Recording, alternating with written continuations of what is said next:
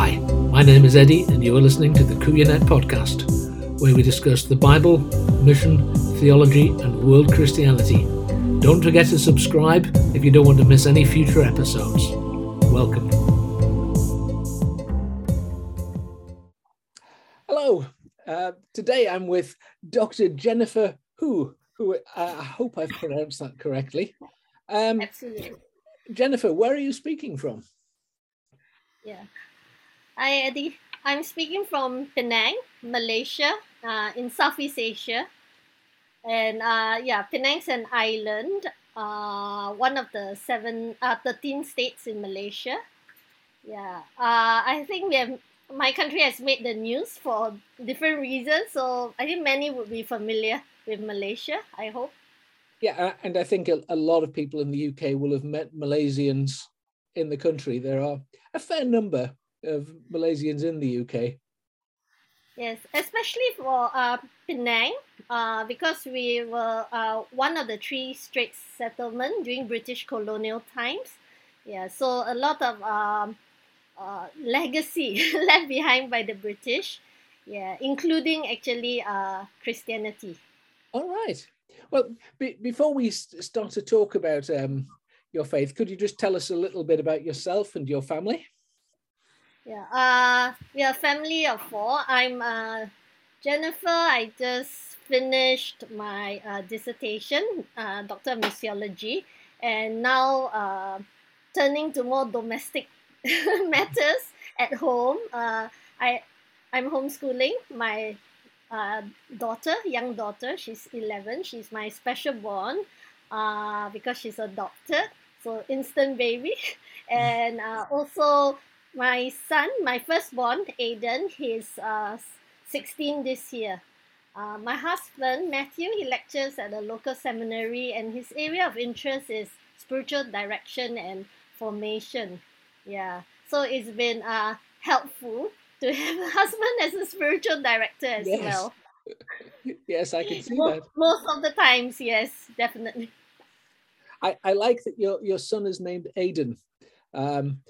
I come from the northeast of England, and Aiden was a saint from my part of the world. So a nice connection there. Yeah, it actually was deliberate. We've actually brought him to Northeast, England. Yeah, and St. Aidan. Yeah, we went to stay at the sea houses there, somewhere there. Yeah, and then we went to Lindisfarne, and it was really an amazing experience, and for him as well. Yeah, and we found out what St. Aidan died standing up. But I mean, most importantly, he was a wonderful person, a very humble servant of God. Yes. And his name means fiery one, right? Aiden actually means fiery one. Yes, so, I understand so. Yeah, so my son's pretty fiery. So at times we think whether we should name him something else. But yeah, he has a lot to live up to. Well, it's a great name, and it makes me very happy. I was actually named after one of the early kings of Northumbria too, Saint Edwin. My name is Edwin, not Edward. So I was named after a Northumbrian king and saint. Oh wow! Yeah. So you've mentioned that Malaysia has connections with the UK, but could you just say a little bit more about the country for those who aren't very aware about it? Okay. Malaysia is known to be like multicultural, multi-ethnic and multicultural. It has populations about 33 million. Yeah, it's one of the ASEAN countries, which is we are next to Singapore, Philippines, Thailand, Indonesia, so we are somewhere in the middle. But it's not just about peninsula. We also have 2 states over at the island of Borneo, and that's Sabah and Sarawak. Yeah, so it's different parts. Yeah, will have different sort of like people groups. Yeah. predominant people groups. Yeah, but where I come from in Penang, on the island itself, it's more Chinese in the sense than Malay, which in Malay is actually the dominant ethnic group, and that's about maybe about 60, about yeah, almost 60%, yeah, of the Okay. population, whereas Chinese is around 20%. Yeah, so, and we have Indians as well, which is about 6%, and indigenous groups about 12%, and other groups, Eurasians, and different people who have come over as well. So we Oh, are mixed pot, we are melting pot. yeah. And that may become relevant as we go on in our discussion.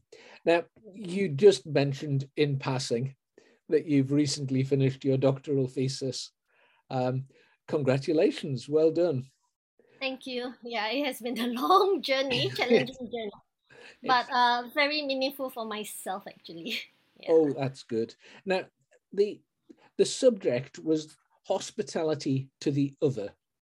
Mm. Um, as with doctoral theses, the title was longer than that, but as Yes. that is the central theme. Could you explain what you mean by hospitality to the other? Okay. Hospitality. When I used it, is referring to biblical hospitality. So it goes beyond like the common understanding of hosting and entertaining. Mhm. So So it's yeah, not just inviting somebody around for dinner. yeah. I mean, it does.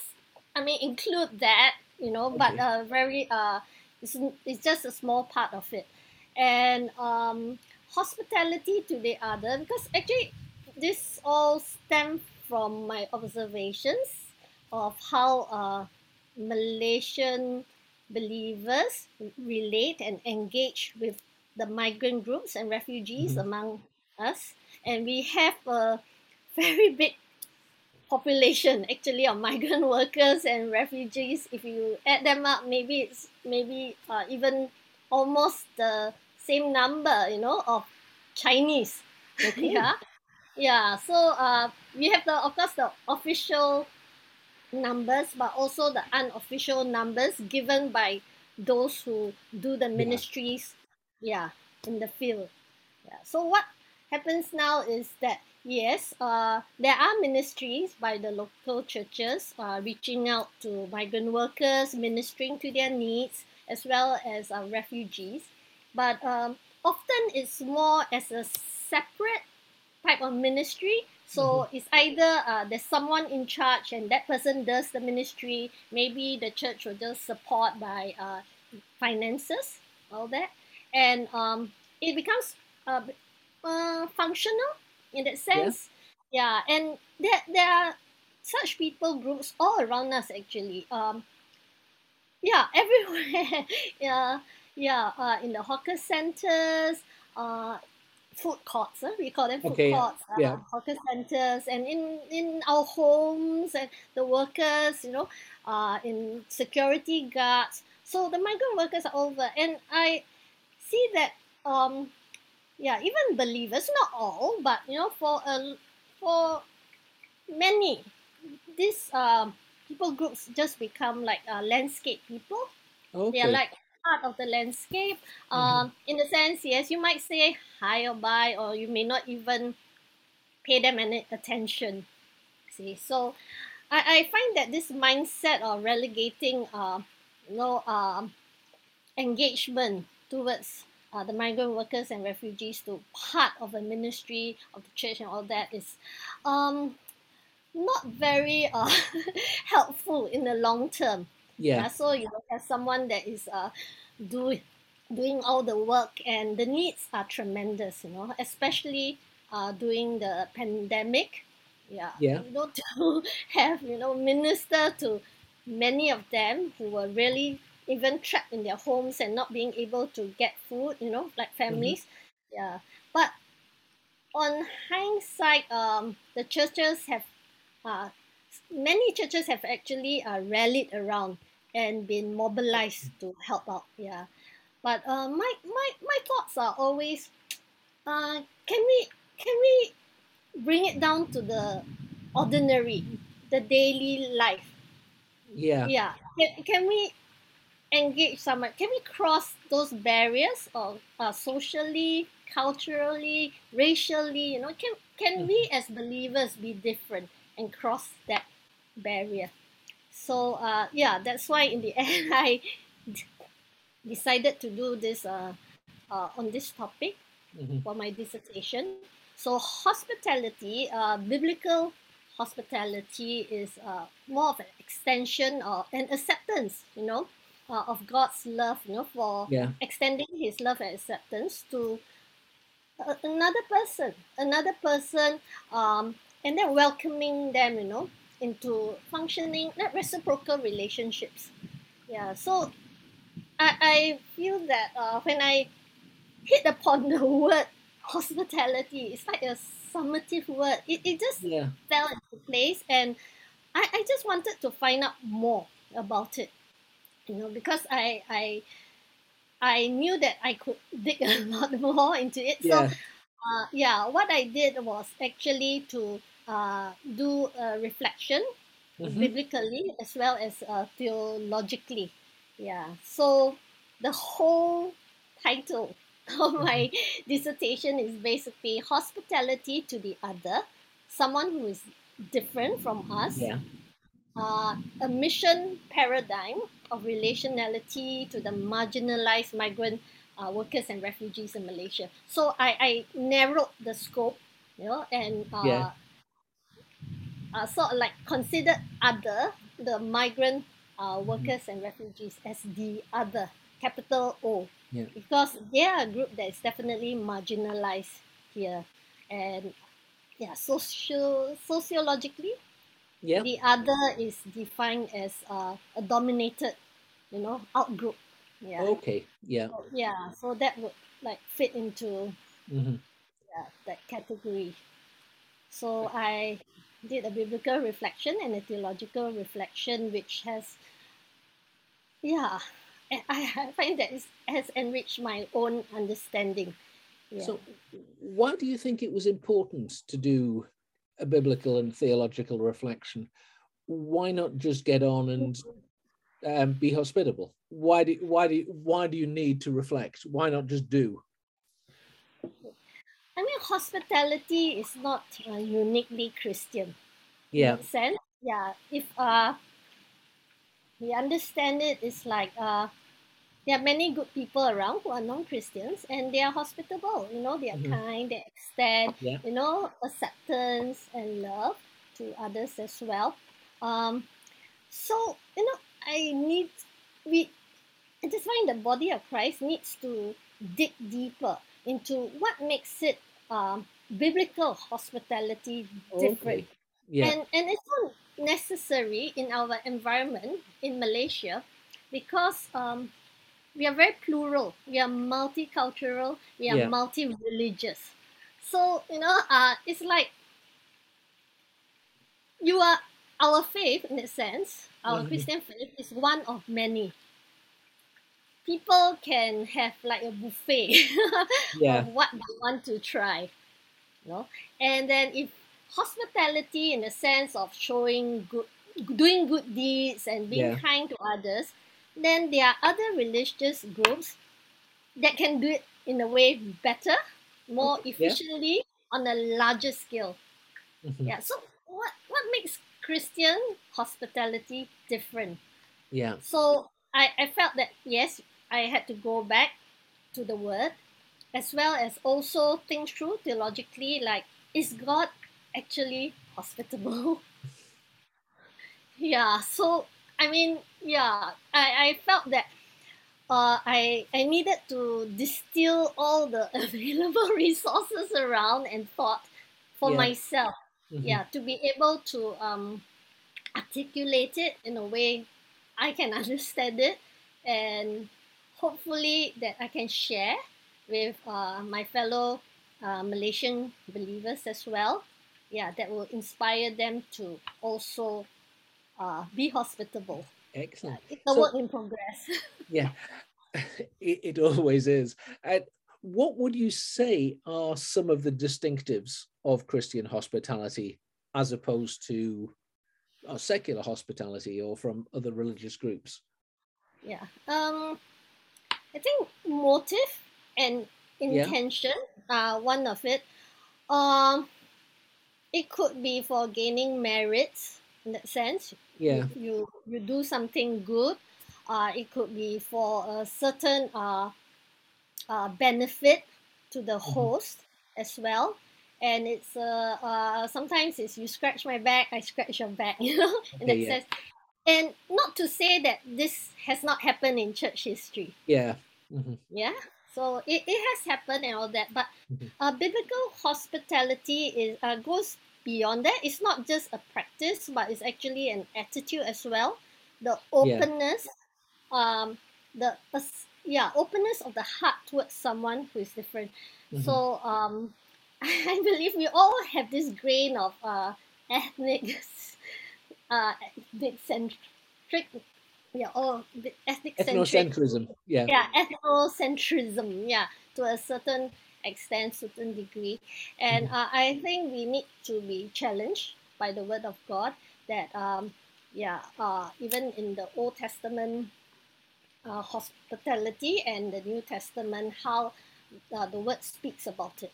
Because even in Old Testament you don't find the word hospitality, but there are good insights from the Old Testament regarding how we engage strangers and foreigners.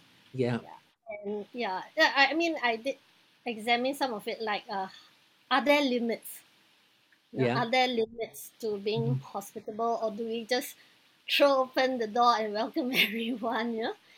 So that gives some food for thought. Looking at the Old Testament associated concepts such as I think the resident alien, the ger, and the zar and the nokri, they are different.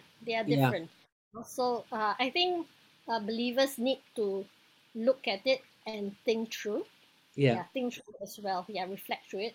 And for New Testament, for me, the greatest takeaway was probably that hospitality will be so crucial in times of persecution, just as it was before in Romans, right? Paul says, pursue hospitality. And I felt that it was like a word play, because the Christians are being pursued. And yet he calls people to pursue it, even though you are suffering, you are under oppression, pursue it so that you can extend God's help to a fellow brother and sister, especially. So in Malaysia, we are not, in the sense, we have freedom, we are not under oppression. One never knows. One never knows as a minority faith. So I feel that let's not wait to that day to be hospitable. So it was important, and that's the biblical part. Theologically, I really actually enjoyed just reflecting on the Trinity. As a hospitable God. The how to say the Trinity gives us such a wonderful model for relationality, and it is something that ties in so beautifully to our context in Malaysia, because we can't just there's so many different people from different religions. We can't just like barge into their lives, or like at the buffet, you can't insist on someone eating your dish in that sense, or trying to persuade someone eating dish. But it's like you enjoy you're enjoying the dish, and the person says, "Oh, what are you having? It looks good," something like that. So I mean, so God as a Trinity, the communion of how the Trinitarian members relate to each other, is something that really shows us that hospitality is actually love shared. And Mhm. among the members, they are totally open to each other, totally, because the love is so pure. Yeah. So after I did that, I thinking, oh, okay, so how does the Trinity relate to creation, right? As Yeah. the other. Hmm. Yeah, so I examine like salvation history, like creation, fall, redemption, and restoration. Examine host and guest roles, and I mean this were. I mean, there's many more, but few things for that stuck with me, and I felt I Can, highlighted them. can I Yeah, can I just yeah, pause you there just to yeah, clarify, because I think what you've said is really significant. I just want to make sure people grasp it. So you've talked about hospitality to the other. So that's within the Christian community, reaching outside, uh, and in the appropriate context, to people who are not of our ethnic group, people who are marginalized, and you see that as yes, a value. And then yes, you've seen an analogy of that in the Trinity reaching out to creation, out of God reaching out of God's self to the other, which is the broader creation. Am I yeah. catching what you're saying? Yes, yeah, but it's like more the. Of course, the church has always been like very active in reaching out and Yeah. helping all of that. But I felt that we need to go back to see the nature of God Himself Yeah. as a Trinity, how He is hospitable within Himself. Through His own union, perichoretic union, and these were new things to me. Like looking at the thoughts of the Orthodox, uh, thinkers and theologians, perichoresis, and all these were very new things to me as well. And how God, as the Trinity, as a communion, okay, they are hospitable to each other. And the next part was to bring it, His God's hospitality to the other as creation, Yeah. and then and of course, being able to draw forth certain uh, qualities Hmm. such as presence. God's hospitality is presence. It's Hmm. empowering. It's transformative. It's inclusive, which might be a sensitive word to many, but Yeah. it's there. He's inclusive, and it's holistic. It's not just ministering to felt needs or no physical needs, but the Yeah. whole person. Yeah. Yeah. So yeah, after I've done that, then I went on. So, as a church, can we copy God? No. Should we copy God? And can we copy God? Of course, we should copy God, but Yeah. how can we in our fallen world, right? And with our, uh, nature, Hmm. Yeah. where love is not so Hmm. pure, how can we do that? So, yeah. So it has to lead from who God is first and how the church can Yeah. copy Him, emulate Him.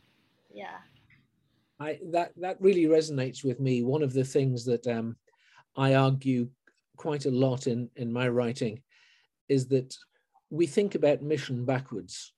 When we think about mission, we think about what should we do, what are our Mm, actions, and mm, actually, I argue continually we need to think about what is God doing, and our mission is defined in terms of how God is at work in the world, because all that we ever do is just a part of God's much bigger work. He is the big yes. one. And Uh, so our thinking about mission has to start with the Trinity and how is the Trinity engaging with creation, of mm, which we form part. I yeah. actually also wrote something very similar for my master's thesis, was on how the relationships in the Trinity influence our thoughts about Bible translation. Um, Precisely. I mean, we should start from there, but often I wonder, is it because that theology so-called theology remains in the realm of academia, and then the church, local church, the layperson. I mean, it's like there's no. Sometimes the connection is not so clear. They're not like bouncing off each other ideas and things like that. Yeah. So I mean, very active. The Yeah. church is very active in mission, strategy, and everything. But I, after all these years, I mean, being involved in such areas, I see that the need to bring it down to relationships, Yeah. seeing the people rather than just the task. I mean, of course, there's a place for tasks, but Yeah. often the task is God's work, right? Yes, Yeah. absolutely. Yeah. Yeah, but the people part is something that we need to work on, and to even go beyond what it comes naturally to Hmm. us. Yeah. So Something you yeah. something you mentioned earlier that I just wanted to explore a little more if we can, is you said that hospitality is reciprocal. Now you then said that biblical hospitality isn't doing something in order to gain. Mm. It is self-giving, but you also said it is reciprocal. Could you? There is a little paradox there. Could you? Yeah. I mean, it's like, how to say, it's reciprocal. Okay, like when we have the example of Ruth, right? Yeah. Everyone talks of I mean, in the sense that yeah, hospital, she came in, all that, but she also, in the sense, was willing to integrate. Yeah. Yeah, she was willing to integrate. So it is also both ways. Mhm. God drawing her in and she Yeah. responding. Yeah, and I mean, recently someone was telling me he has to preach on Ezra 10, again, where God just, cuts off, ask commands them to just cut off the strange women Yeah. and foreign women. And one would think, oh my, is God also inhospitable? No, Yeah. but then overriding all that is like God loves his people, Hmm. and he wants to protect them. So the context is very important.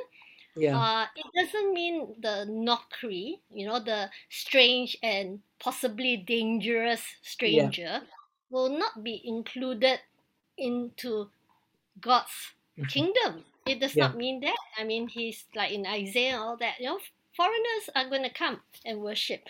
So, in that sense, yeah, you have the reciprocal aspects of it, Yeah. but also the need to have that limits and boundaries. Yeah. So I'm not sure whether I've answered your paradox question. I think to some extent, I just one of the things that I am continually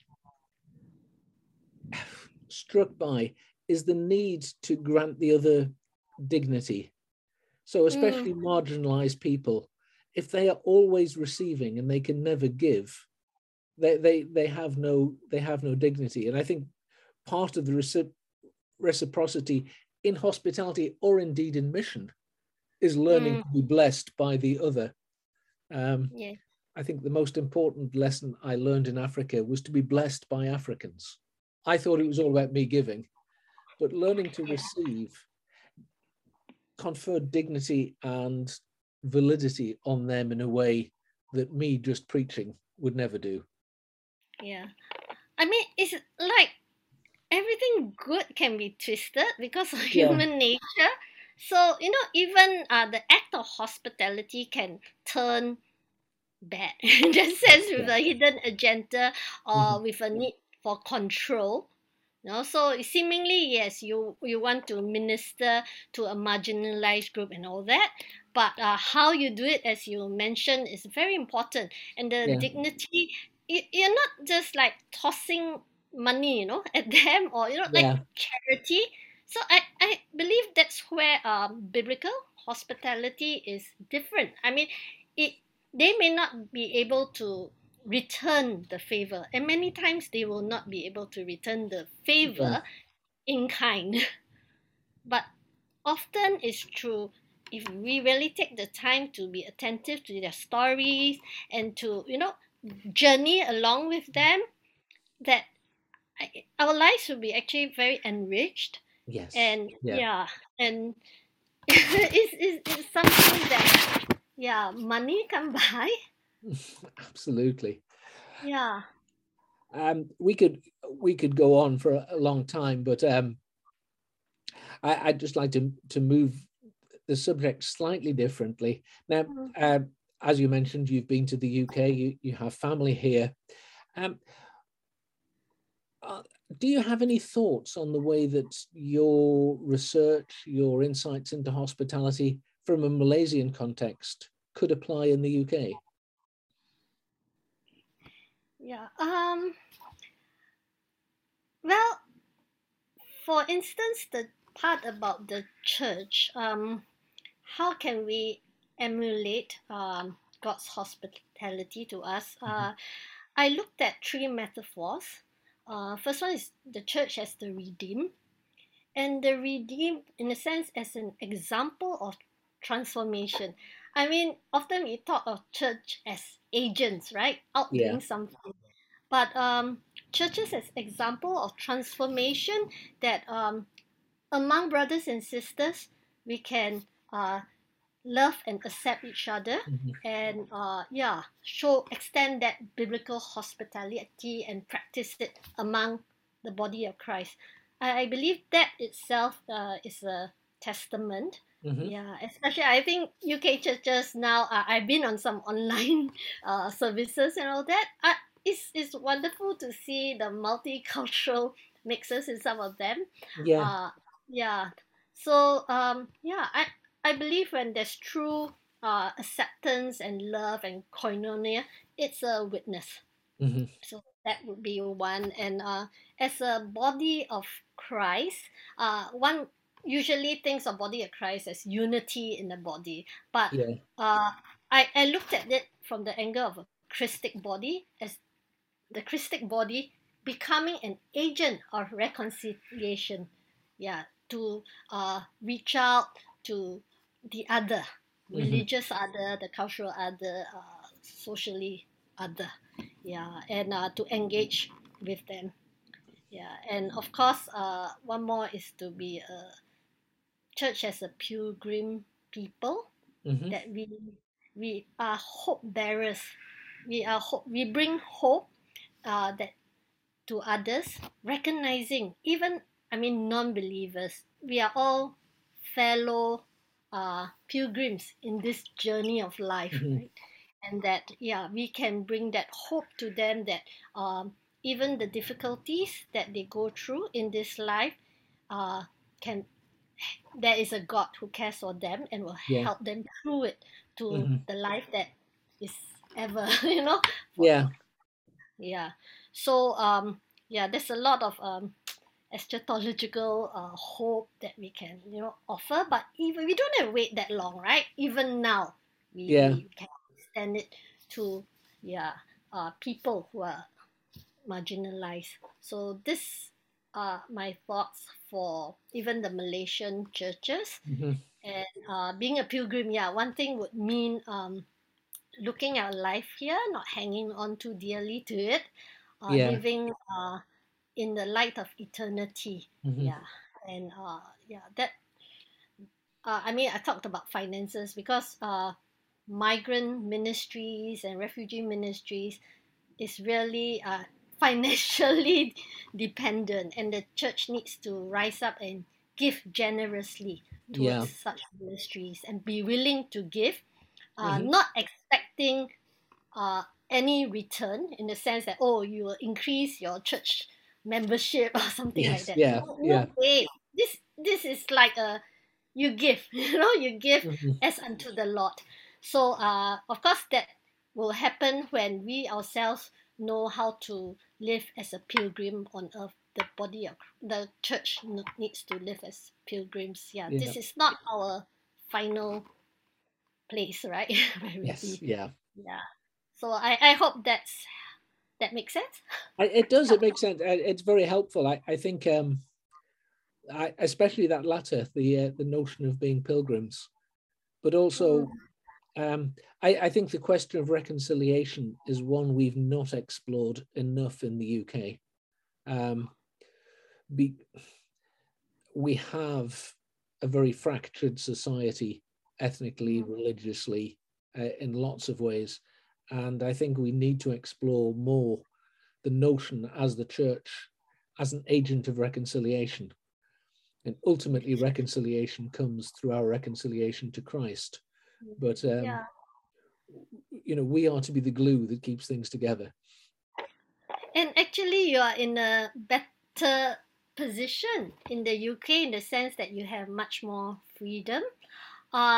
For us in Malaysia, we as Christians, we are a minority faith. Yeah. And I think in a way, I think Peter Rowan's book has addressed it, all that. There's this tendency towards ghettoism. And not just religiously and culturally as well. Yeah. Not everyone will know Peter Rowan. Okay. Yeah, he's a mutual friend of ours, but I interviewed him, and I'll put a link to the interview with him. Peter comes from Northern Ireland and has worked in Malaysia and has written extensively on the question of reconciliation. Sorry, I interrupted you, but there'll be links in this so that you can follow that up if you want to. Yeah. So I mean, although our contexts are different, but in the sense the need to go beyond ourselves, I think it's the same all over. Yes, I think so. But I think we learn different lessons and different pressures in different settings. Yes.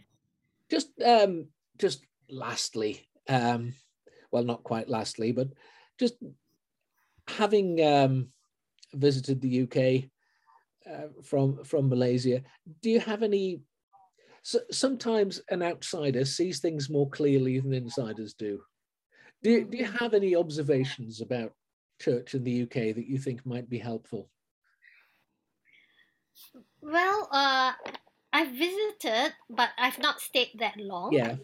So I visited. I've attended very contemporary congregations, as well as very traditional. Yeah. I think even a Celtic group, and things like that.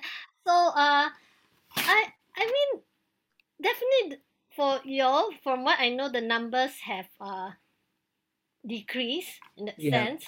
But we did meet retired missionaries who shared, and they said that, well, true in terms of numbers, but those who remain are the faithful ones. So so it's like that, and this revival through, I think, immigrant groups that are coming.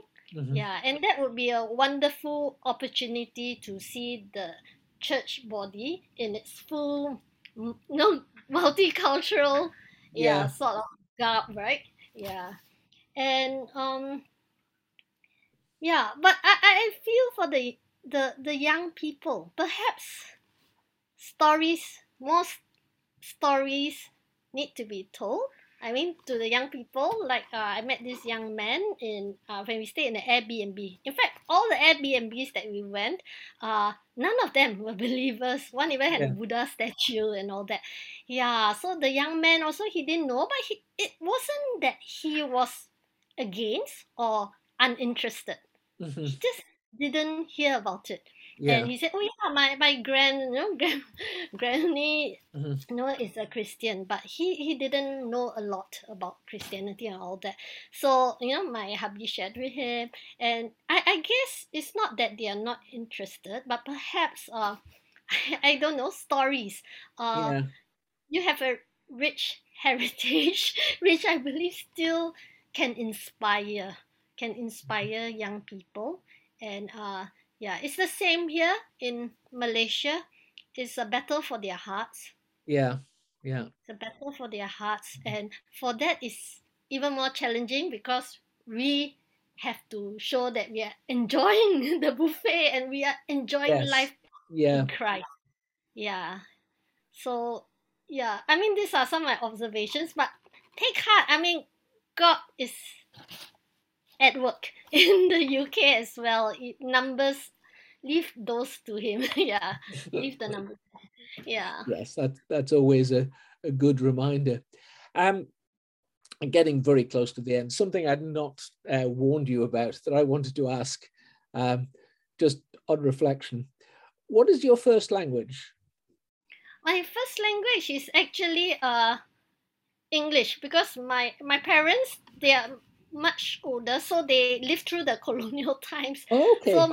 yeah, so they had all those dances and the clothes, all that. In the old photos when I look at them, so they were already like in the 50s when they had me. They adopted me. Yeah. So yeah, so yeah, in a sense, bananas. Yeah, yellow outside, white inside. But my dad sent me to a Chinese speaking primary school. Okay. Yeah, so I'm so grateful. So I picked up Mandarin. At home we also speak Hokkien, which is our Yeah. dialect. It's a predominant dialect in Penang. Yeah, so so for Malaysians, it's like so common, right? One sentence we can have four languages all Yes. mixed up. Yeah, but I think, and I move work in English. Yeah, which Well, is, I don't know whether that's a good thing or not. Yeah, no, predominantly. I just the Bible translator in me. I apologize for my phone there. As a Bible translator, I'm always interested in languages. Yeah, Uh, but yeah. yeah, but it does affect in a sense how I relate to my own culture as a Chinese.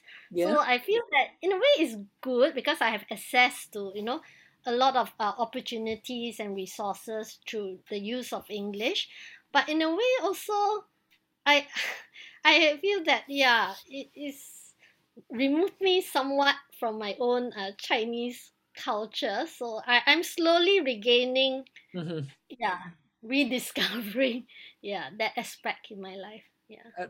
But that is possibly also the thing that has given you a sensitivity to immigrants and migrant workers, that sense of being slightly an outsider.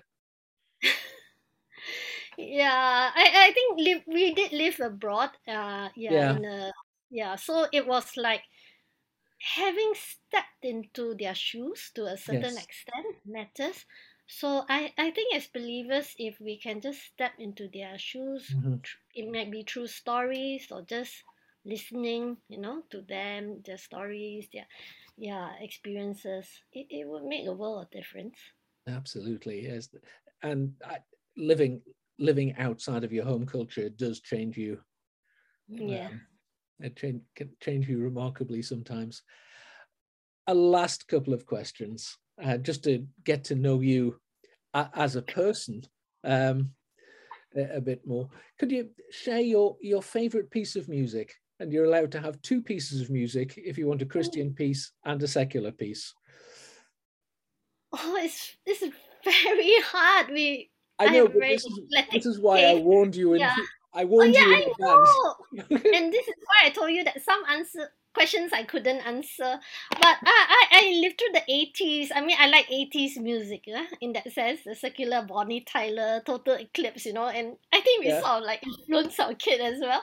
But I think for music, I mean, we listen in terms of Christian music, we listen yeah. to all kinds. But I like Michael Card and Jesus Freak, which is a DC Talk album. Okay, This yeah, group called DC Talk, they did one very. I like the colored people day by day.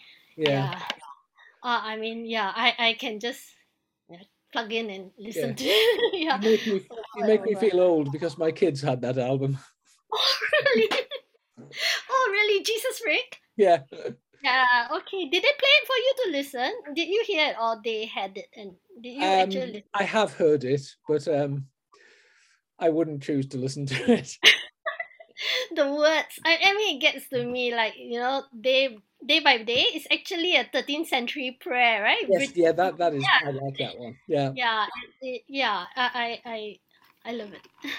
And your favorite book? And again, Book. if you want a sacred and a secular one, you can have two. Of course, yeah. Those thicker, denser, sort of in a sense mission-related books. Yeah, Bosch, and of course there's Chris Wright that influenced me. But not favorite, but impact me. I think in my student days was Richard Foster's Celebration of Discipline, Okay, yeah, Path to Spiritual Growth. yeah. The thing like solitude and silence, Mhm. it just paved the way for me to like explore more of it even now Yeah, with my husband in this area of interest and all that. So I find that it has really uh, enriched my evangelical life a lot yeah. more, yeah, Oh, with such excellent. practices. Yeah. Yeah, simplicity, solitude, Mhm. silence. Yeah, these are not the normal, yeah, practices that we'll No. hear in the churches here. So yeah, that's it for us. And of course, it's a so-called children's book, C.S. Lewis, the Narnia series. Yeah, yeah. I don't know. I could read it again and again, and I'm reading it to my daughter. I mean, we are reading it to daughter, Oh, kids. excellent. Yeah. Yeah, and we are doing some theological discussion. We have a group that we are Okay. discussing Yeah. C.S. Lewis's theology, and Mhm. we are using the Narnia series as a springboard for Excellent. discussion. So Excellent. yeah, I'm enjoying that so much. Yeah, Oh, that's great. yeah. Well, So that's more than two.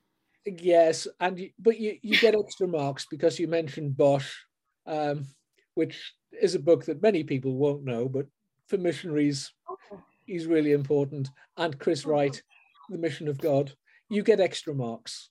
You pass with you Yeah. pass with distinction. Oh, thank you. They are on my list of the most important mission books. Yeah, it really stimulates thinking, changing thinking, which, yeah, I feel that the church, should also, yeah, catch on Yeah. and not just leave it for, yeah, academia and, yeah. Well, one of the big takeaways from my PhD was that people doing mission and academics aren't talking together enough. And I demonstrated that quite clearly. Mm. Anyway, Jennifer, we're not here to talk about my PhD. That'll bore everyone silly. Thank you. I hope I have not bored you with mine. No, yours is interesting. Yeah. Um, Yeah, I hope people will like to explore. Yeah, I mean, biblical hospitality, read up. There's so much written on it. I feel that, yeah, I'm just sort of like curating other people's work, but but I feel strongly that lay people should be exposed to all this as well. I mean, that's my yeah. desire, that it goes down to the ordinary, everyday living, in the Lord. Yeah. Yeah, and I think that's something you made very clear that I found very helpful, that this shouldn't just be a ministry, this should be life. Yeah, precisely. Yes. I am very grateful. Thank you for being willing to give your time. It's been very helpful, and I hope others are as blessed by it as I have been talking to you. Jennifer, thank you. Thank you, Eddie, for this time and this opportunity to share what's on my heart. You are more than welcome. Thank you for listening.